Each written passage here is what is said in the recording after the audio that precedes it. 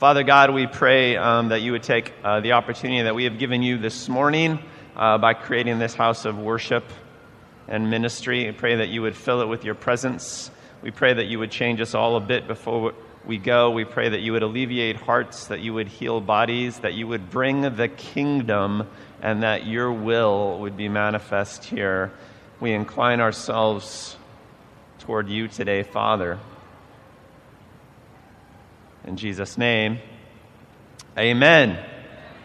Warm-up question. Everybody roll your shoulders, crack your neck, massage your temples. Who here has got strife in your life? Anybody got strife in your life? Anyone? Strife? A little bit? All right. So let me ask a big question about the strife in your life. Who's to blame? Who's to blame? Them? Them, yeah. They are. Yeah. Who's to blame? Them? Is that pretty much we all good. All right, we're all on the same page. We have problems, and it's their fault. Follow-up question. Have you ever taken responsibility for something that wasn't your fault? On purpose? I'm not saying you've been blamed for something you didn't do. That's not what today's sermon's about. Have you ever taken responsibility for something for which you technically did not have the blame? Yeah? Can you think of something? Can you think of something right now? If you can, just go ahead and fix that in your mind. It might be helpful going forward. That taking responsibility for something that wasn't your fault, assuming responsibility to fix a situation that needed fixing, even though it wasn't your fault. That's a hard thing to do. It's humanly hard. It brings out in us all sorts of problematic emotions. Very few humans handle injustice well.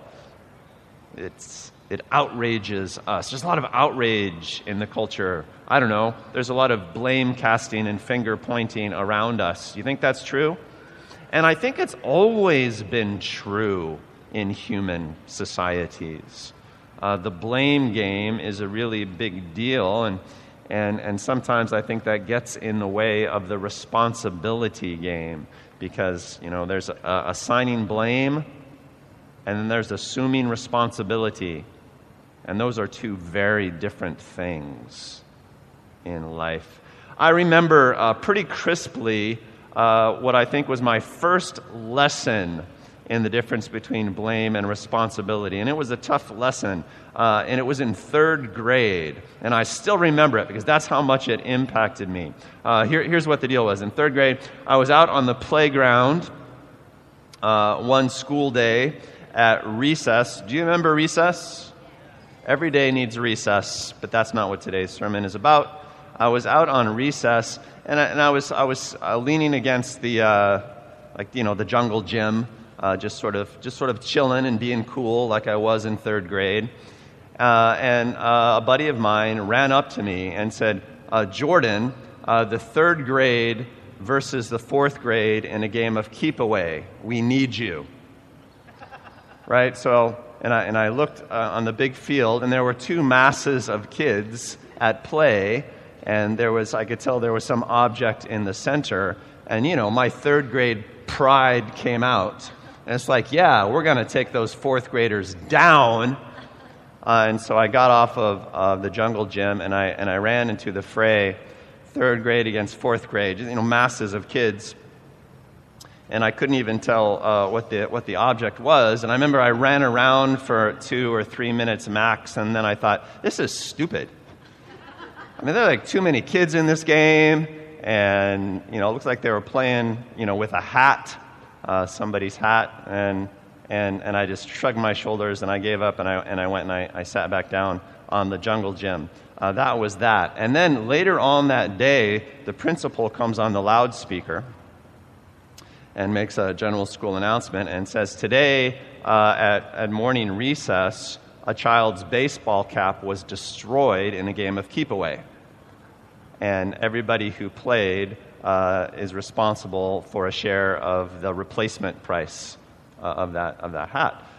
And so immediately everybody started pointing fingers. Well, he was playing, and I was in Mrs. Mosinger's third grade class. And so, about 8 or 10 kids from Mrs. Mosinger's class got up and marched to the principal's office.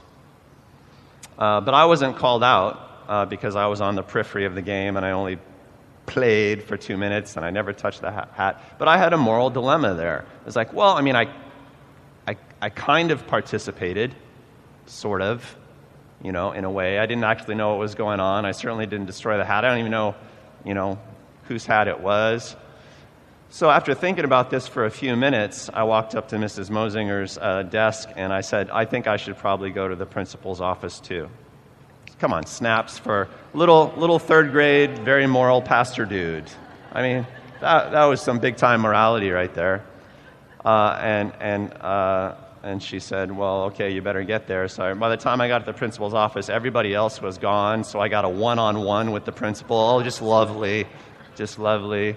And then I was marched back, and I remember when I came back in, Mrs. Mosinger was standing by the door, and she looked at me and said, you were one of the good ones.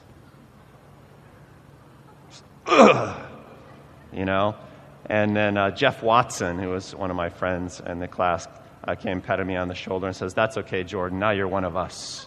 You're one of the bad ones. It's like, ugh. And then I had to take a note home to my grandmother. I remember they divvied up the cost, and my share was 35 cents to replace this baseball cap. That was like 75 cents in today's money. It was a terrible experience for me. Like, I had to sit out recess the next day. I didn't get released. And I remember thinking this through at night, processing it with the Lord and thinking, did I make a mistake? Because everybody thinks I'm bad now, and I was just trying to be good.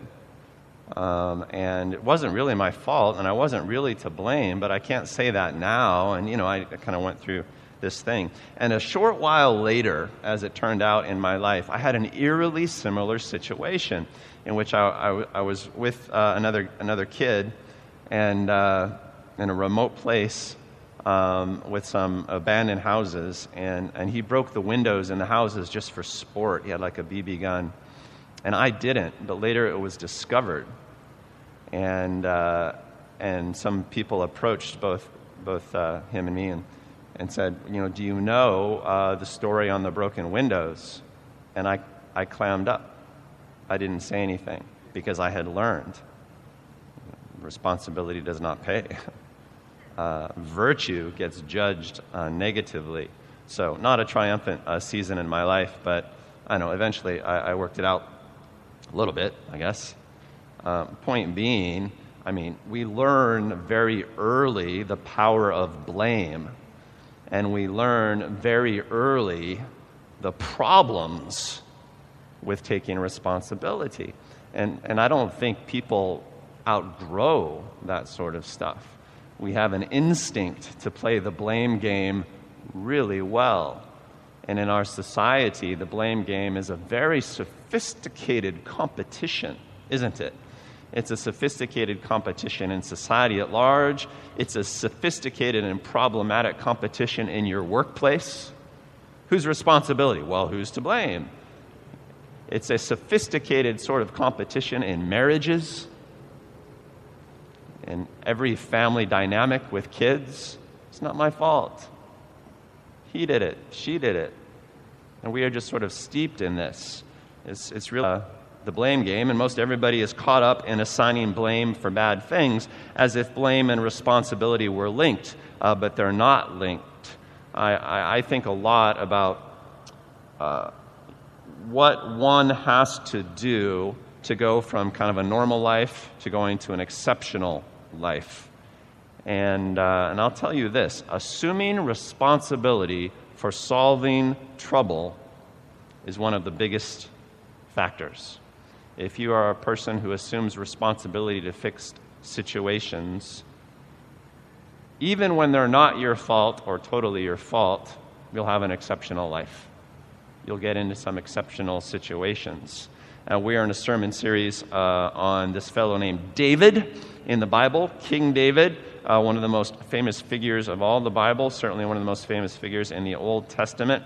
And the thing that we're told about David at the very beginning of the story is that David is a man after God's own heart. There's something about David that just really reflects the heart of God.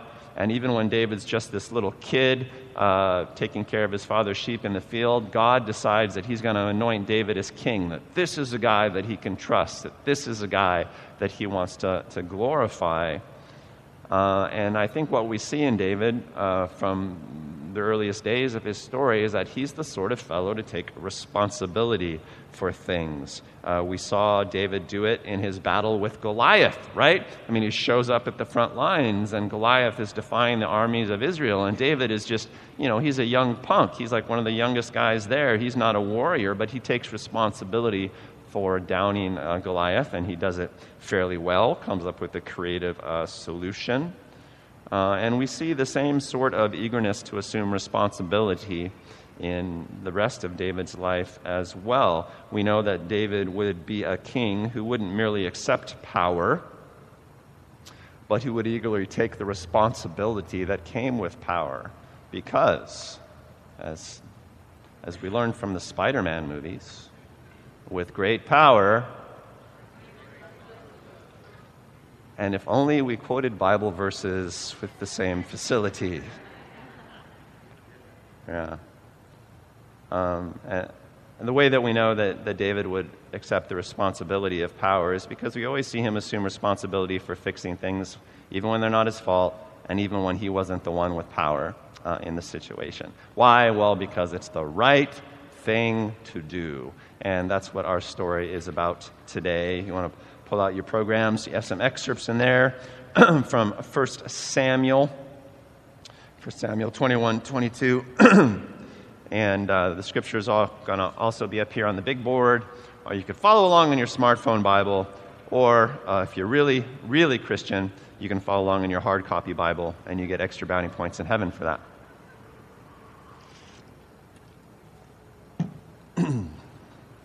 Okay, so where we left the story was that David is running from Saul. He's running for his life because Saul has been trying to murder him. So we pick up the story as David runs out into the outskirts, leaves the capital, and David went to Nob, to Ahimelech, the priest. Ahimelech trembled when he met him and asked, "Why are you alone? Why is no one with you?" So David's on the run, and he stops in at a worship center, at a church of sort, a place where there is a priest. He knows a guy named Ahimelech, and when you're on the run, you have to, use who you know. So he pays a visit to Ahimelech the priest. David answered Ahimelech the priest, "The king sent me on a mission and said to me, 'No one is to know anything about the mission I am sending you on. As for my men, I have told them to meet me at a certain place. Now then, what do you have on hand? Give me 5 loaves of bread, or whatever you can find.'" So David invents a story. He said, "Well, I'm certainly not running for my life from King Saul.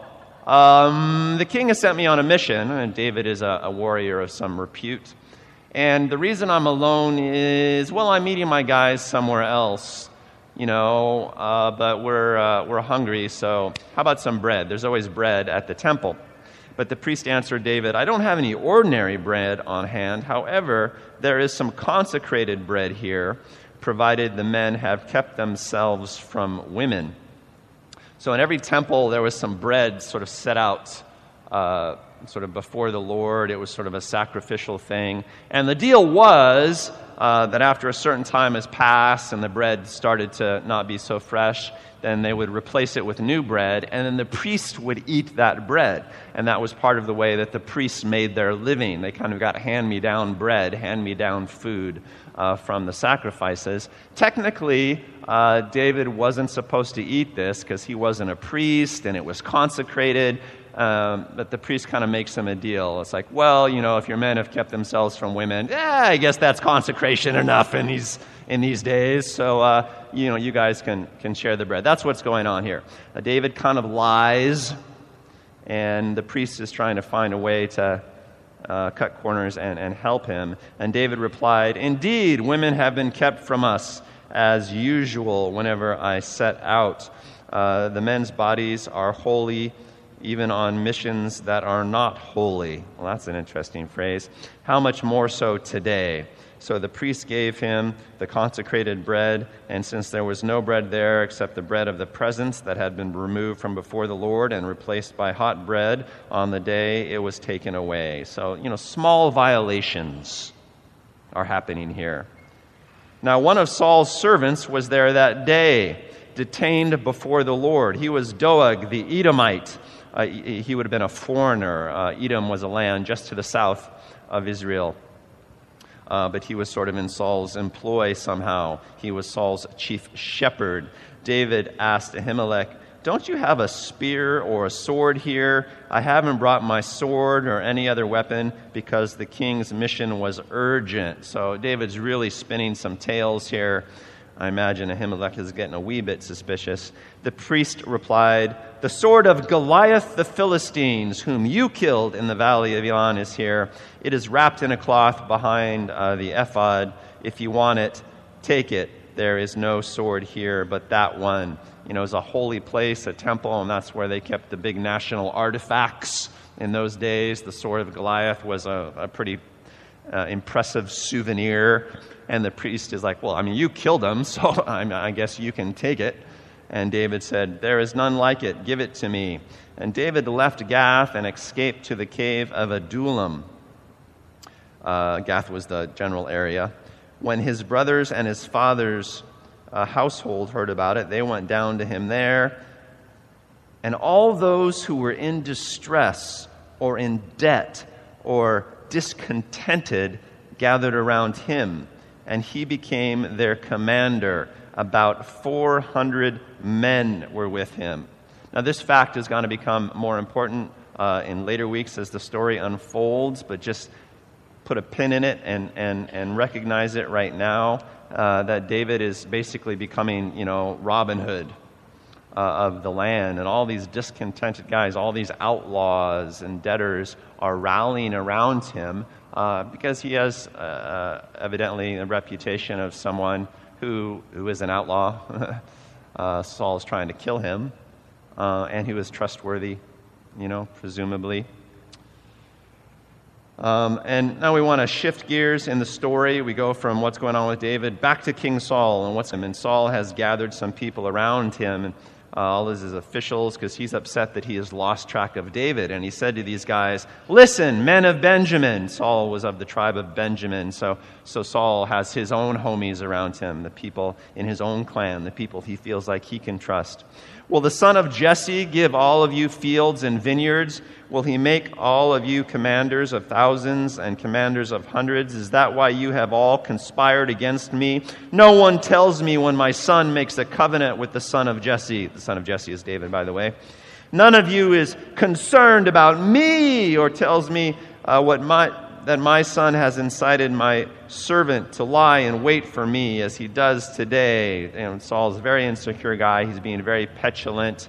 He's kind of implicitly bribing his guys. Say, "I'll give you promotions if you help me find David, and no one loves me." Wah, wah. But Doeg the Edomite, who was standing with Saul's officials, said, "I saw the son of Jesse come to Ahimelech, son of Ahitub, at Nob." So Doeg rats David out. Ahimelech, so they go to Nob and they interview Ahimelech, and Ahimelech answered the king, "Who of all your servants is as loyal as David? the king's son-in-law, captain of your bodyguard, and highly respected in your household. So Ahimelech doesn't know how much Saul hates David. He's like, what? Why are you after David? I mean, he's the man. He's the national hero. He's the soldier among soldiers. And in saying that, I don't think Ahimelech is ingratiating himself to Saul very much, right? Ahimelech is just not up on current events. Was that day the first time I inquired of God for him, for David? Of course not. David visits the priests often. Let not the king accuse your servant or any of his father's family, for your servant knows nothing at all about this whole affair. Look, I was just doing my job. I was just giving a blessing to one of your soldiers. But the king said, you will surely die, Ahimelech, you and your whole family. Then the king ordered the guards at his side, turn and kill the priests of the Lord, because they too have sided with David. Saul's just going nuts. They knew he was fleeing, yet they did not tell me. But the king's officials were unwilling to raise a hand to strike the priests of the Lord. Well, good on them. The king then ordered Doeg, the Edomite, you turn and strike down the priests. So Doeg the Edomite turned and struck them down. That day he killed 85 men who wore the linen ephod. He also put to the sword Nob, the town of the priests, with its men and women, its children and infants, and its cattle, donkeys, and sheep. They just wipe out an entire town because Saul is in a pissy mood. But one son of Ahimelech, son of Ahitub, named Abiathar, escaped and tried to join David. He told David that Saul had killed the priests of the Lord. Then David said to Abiathar, the lone survivor, that day when Doeg the Edomite was there, I knew he would be sure to tell Saul, I am responsible for the death of your whole family. Stay with me. Don't be afraid. The man who wants to kill you is trying to kill me too. You will be safe with me. So again, the context of all of that is David is fleeing for his life from Saul's murderous efforts. Saul is in the wrong about all of this stuff. It's a very high-stress time for David. When David shows up at the temple, and maybe because lying was expedient, or maybe because David just didn't want to evolve Ahimelech, and just sort of keep him out of it, David lies to Ahimelech the priest. Ahimelech was tricked. Maybe Ahimelech knew that something was going on. It was a very weird situation, but, David sort of tricked him into helping. And that's a bad thing to do. Don't lie to priests. Don't lie to pastors. Just take a moment and discuss that among yourselves. You should always tell the truth to your pastor. Always tell the truth at church. That's really my point today. So, all right. On with more minor points.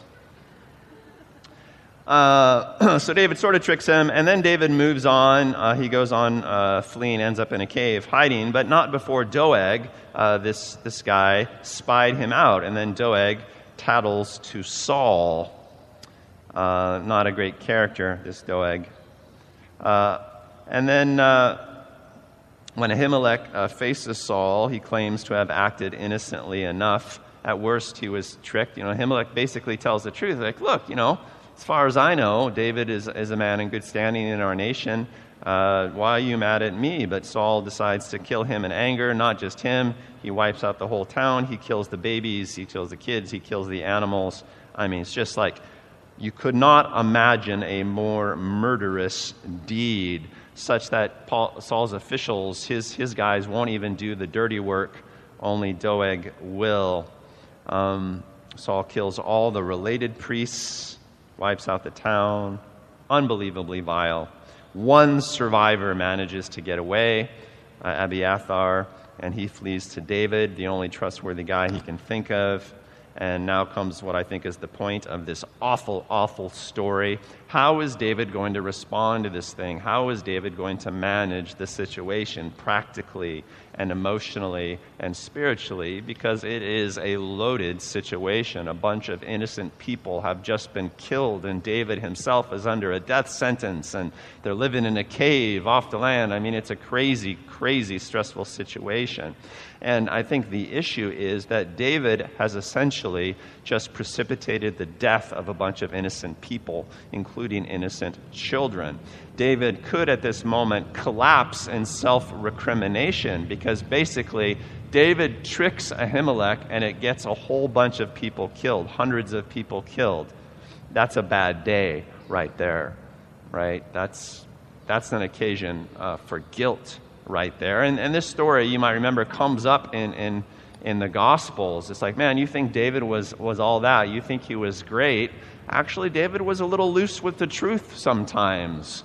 And, and he ended up getting hundreds of innocent people killed. So let's not whitewash David. David made mistakes like the rest of us. And he was in a very high-stress situation. So, he made more than one mistake, no doubt. So, shame on David. Then again, Saul is a mass murderer.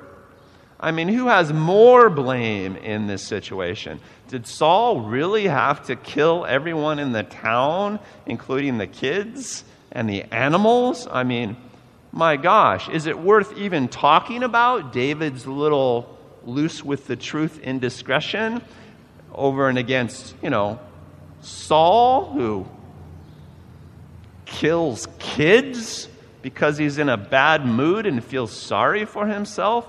I mean, who's the real villain here? I mean, clearly it's Saul. And if I were David, I think I would maybe point that out in subsequent conversations. It's like, maybe I should have told this straight story, but come on. And there are emotional advantages to blaming Saul for this situation, particularly if the alternative is to accept the blame for the death of a bunch of innocent people. I mean, if there were ever an occasion for the blame game, this is it, right here. Like, my goodness. And maybe this is the moment where David finally says, enough is enough! People are rallying around me anyway. It's time to overthrow that SOB. We're going to take him down. Nobody kills infants on my watch. And that would be a justifiable thing to do. He has been anointed king after all. Be totally justifiable. Plus, it would be emotionally convenient because you could sort of gloss over the fact that David's lie precipitated a chain of events that just got hundreds of people killed. But rather than be crippled by self-guilt or get ferocious about blaming Saul, David does something different.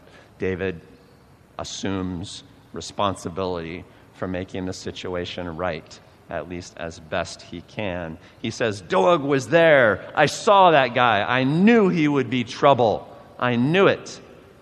So David admits his little mistake.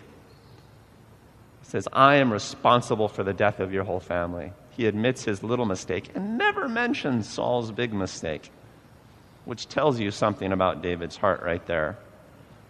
I don't know. Maybe you think David's crazy, but he is trustworthy. He is a man who takes responsibility whenever he gets an opportunity. He doesn't freeze in guilt. He doesn't do that either. He doesn't blame Saul, and he doesn't really blame himself all that much. He just assumes responsibility. As David sees it, guilt is just a passing point. Well, I shouldn't have lied. Look, I'm going to take responsibility for you and for anyone else in a similar situation. Instead of taking the battle to Saul, David takes responsibility unto himself. And as we'll see as the story progresses, this becomes David's policy going forward. Outlaws and debtors start to rally around him, and he puts together a band of warriors. And what they do, David and these guys, is they start roving the countryside and protecting Israel from the invading forces, from the Philistines and the other enemies of God's people. David kind of becomes sort of a shadow force. Just like Robin Hood, he protects the little people. He never fights Saul, he never fights the king, but he fights the enemies of God's people who are trying to wipe out all of these villages. He becomes the protector of Israel, even though he doesn't really have the power to become the protector of Israel. He takes responsibility for the whole nation before ever receiving kingship over the whole nation.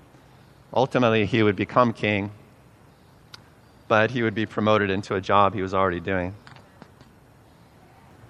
You can tell who the honorable person is because that person is always the first person to assume responsibility to fix the situation. And that person is the honorable situation. The merely moral person will get hung up on blame. You know, maybe they'll call it justice or fairness or something like that. The moral person will wage a protest against injustice. But the honorable person will take responsibility for the victims of injustice. You see the difference? And David somehow knew that all along. The merely moral person will virtue signal. Do you know that phrase? I love that phrase. It's becoming popular in current culture. It's like all these people are, what do I have to do to signal that I'm a virtuous person? In the old days, in the Bible, they call it Pharisaism, It's like, I want to look righteous. And looking righteous, the easiest way to look righteous is to point out who's to blame, and it's not you. Right? But to be responsible, well, that's different. That means you actually got to take care of somebody. Our job is not to point out how bad someone broke the rules. Our job is to manifest the principle behind the rules. The most important question in any situation is not who did wrong. The most important question is what's wrong? And how do I fix it? Who's to blame? Well, you can handle that on the side or a little bit later. In David's situation, it became immediately apparent to him that what was missing in the scenario was a concern for innocent people. It's like, man, Saul's not even concerned about taking care of his own people. He's not even concerned about taking care of the priests. And you know what? I wasn't showing enough concern either. I was treating the priests with some disrespect. I should have given him a choice whether or not to help me. Something like that. Maybe I shouldn't have gone to him at all. So rather than play the blame game, what David does is he attacks the problem. Somebody should take care of the little people. Somebody should take care of the sheep. He's a shepherd after all. So he determines what the problem is, not who's to blame for it. So that's the story of David. From here on out, David begins to manifest sort of a kingly care for his people in direct response to a mistake he had made. It's sort of a form of repentance. Repentance isn't just saying sorry for what you did wrong. Repentance is living in a way that makes things right, that brings goodness to the world.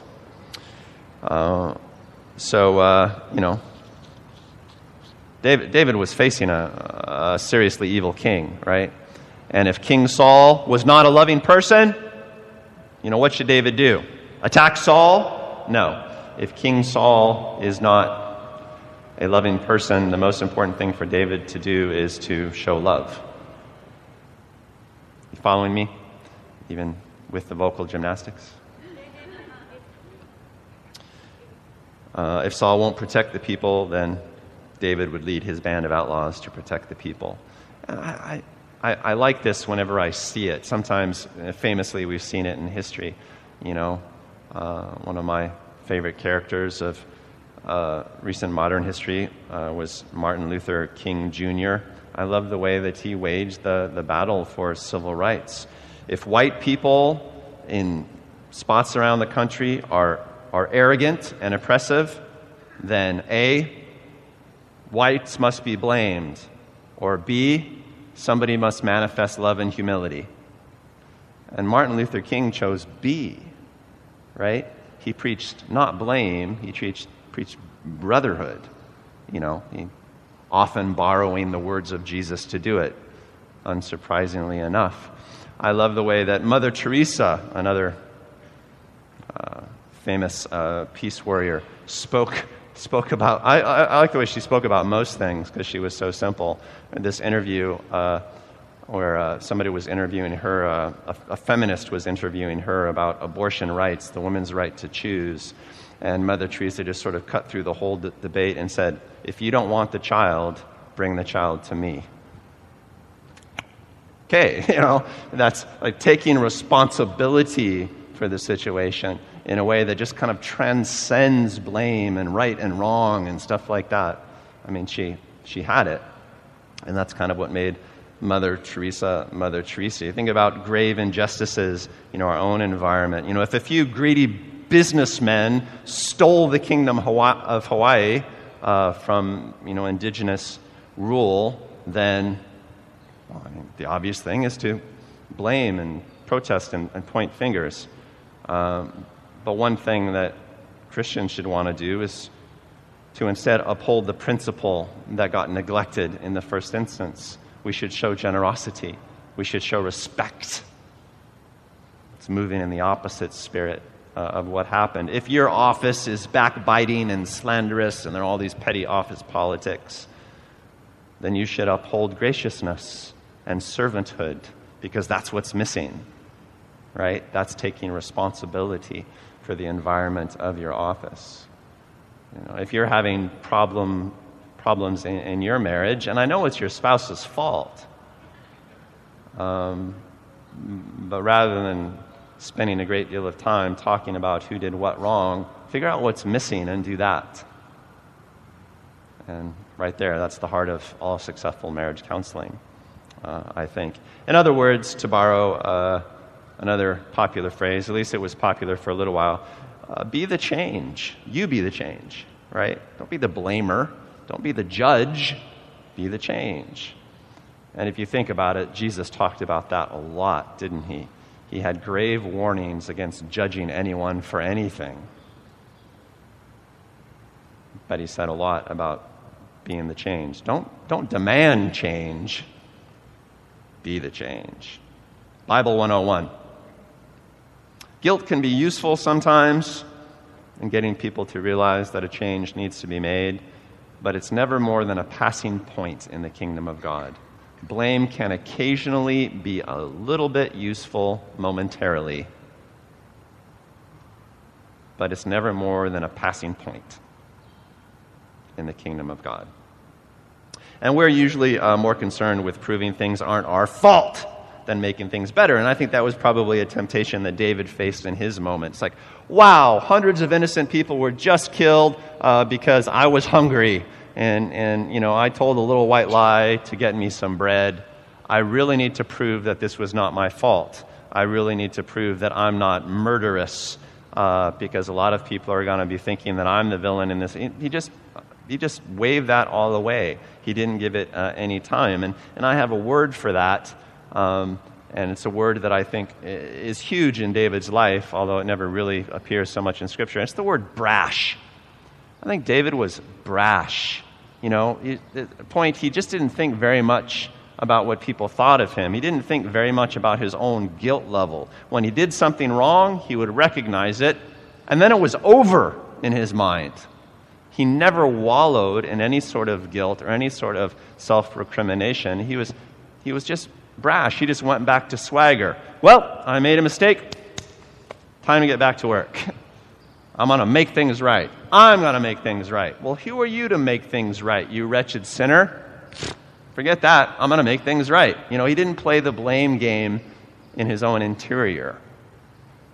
He was shameless. He was shameless. And I think that was one of the keys to understanding David. I knew another David years ago. David Williams was his name. He was in a church. Sonia and I went when we were just little kids. We were in our early 20s. And And I got to know him because we would play flag football together on the weekends. He was in his 40s at the time, and a good quarterback, big lanky guy. Enjoyed playing with him. We had some fun. And then after we'd known each other for a couple of years, he got involved with a much younger woman. She was, about 23.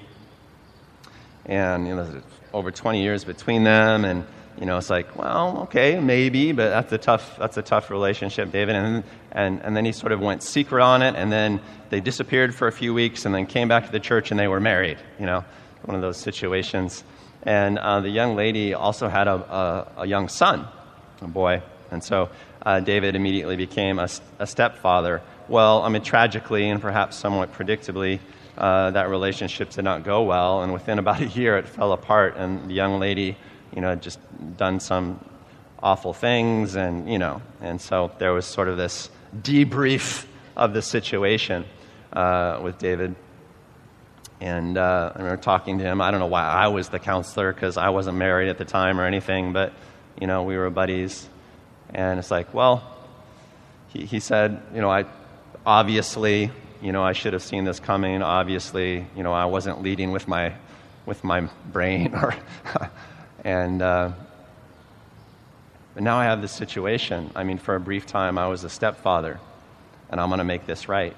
So for all of the rest of the time we were together, and even afterwards, I kept tabs on him a little bit.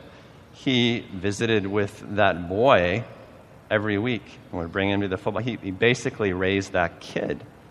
His mother got more and more dysfunctional. He took responsibility for the situation. And what was interesting about this situation is that when David would bring the kid to church, it was sort of like advertisement for what a dunderhead he had been, right?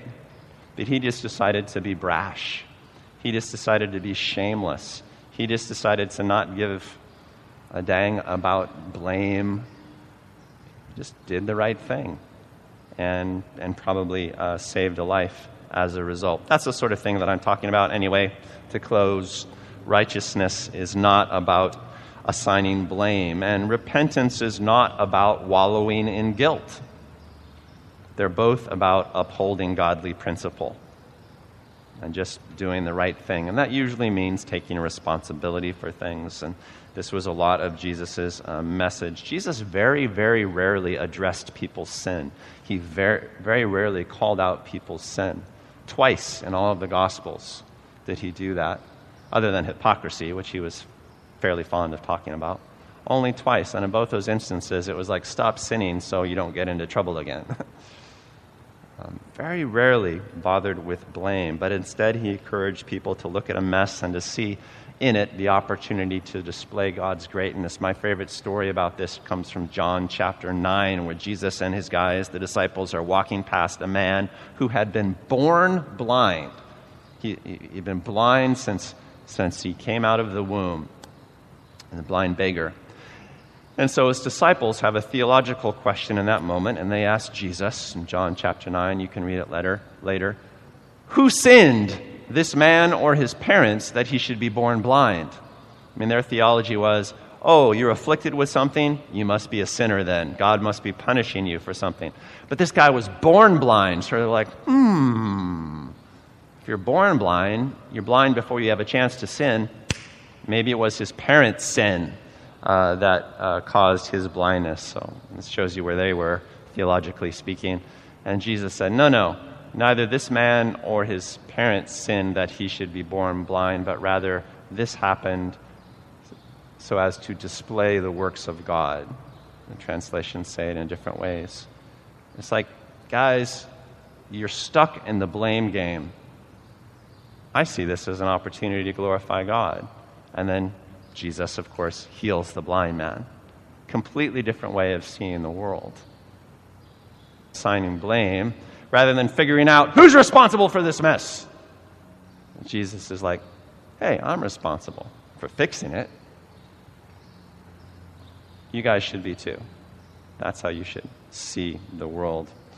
So when things go wrong in your life, when you get some strife in your situation, you get some strife in your family, on the job, in your marriage, in your own heart, our instinct can often be to try to settle it, to try and make it go away by assigning blame as neatly and precisely and proportionally as we can, as if that might help the situation or make us feel better. Instead, think along these lines.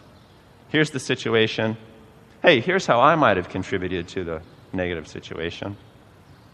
But here's how I will take this opportunity to uphold the virtue that's been missing in this situation. And if you do that, then evidently you're a person after God's own heart. Evidently, you're a person whom God finds trustworthy. Evidently, if you do that, you're a person that people will rally around. They will look to you for leadership because there's spiritual power in that. Let's pray.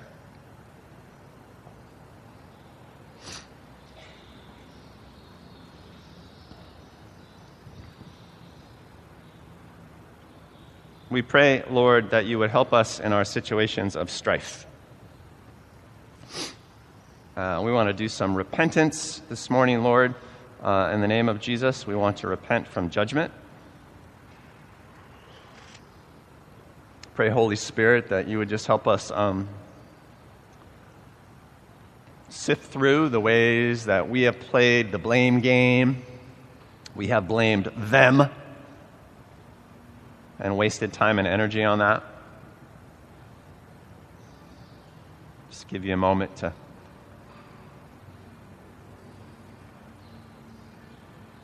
deal with God on that. We all do it.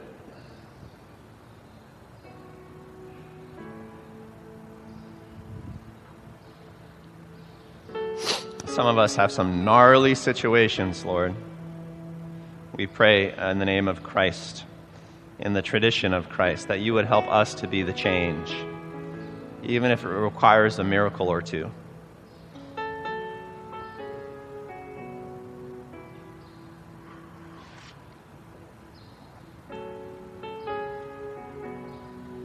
Forgive us for our mistakes, Lord.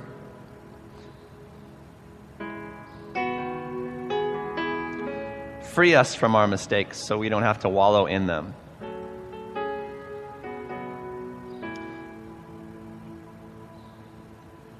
Guide us, Holy Spirit, by showing us simply the next right thing to do. I pray, Father, that this would be a morning where people just get unstuck from sticky situations.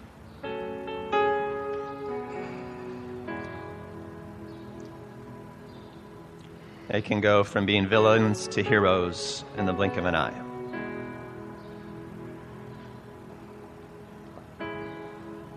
Pray for the work of grace, which is what it would come to be called a couple thousand years later.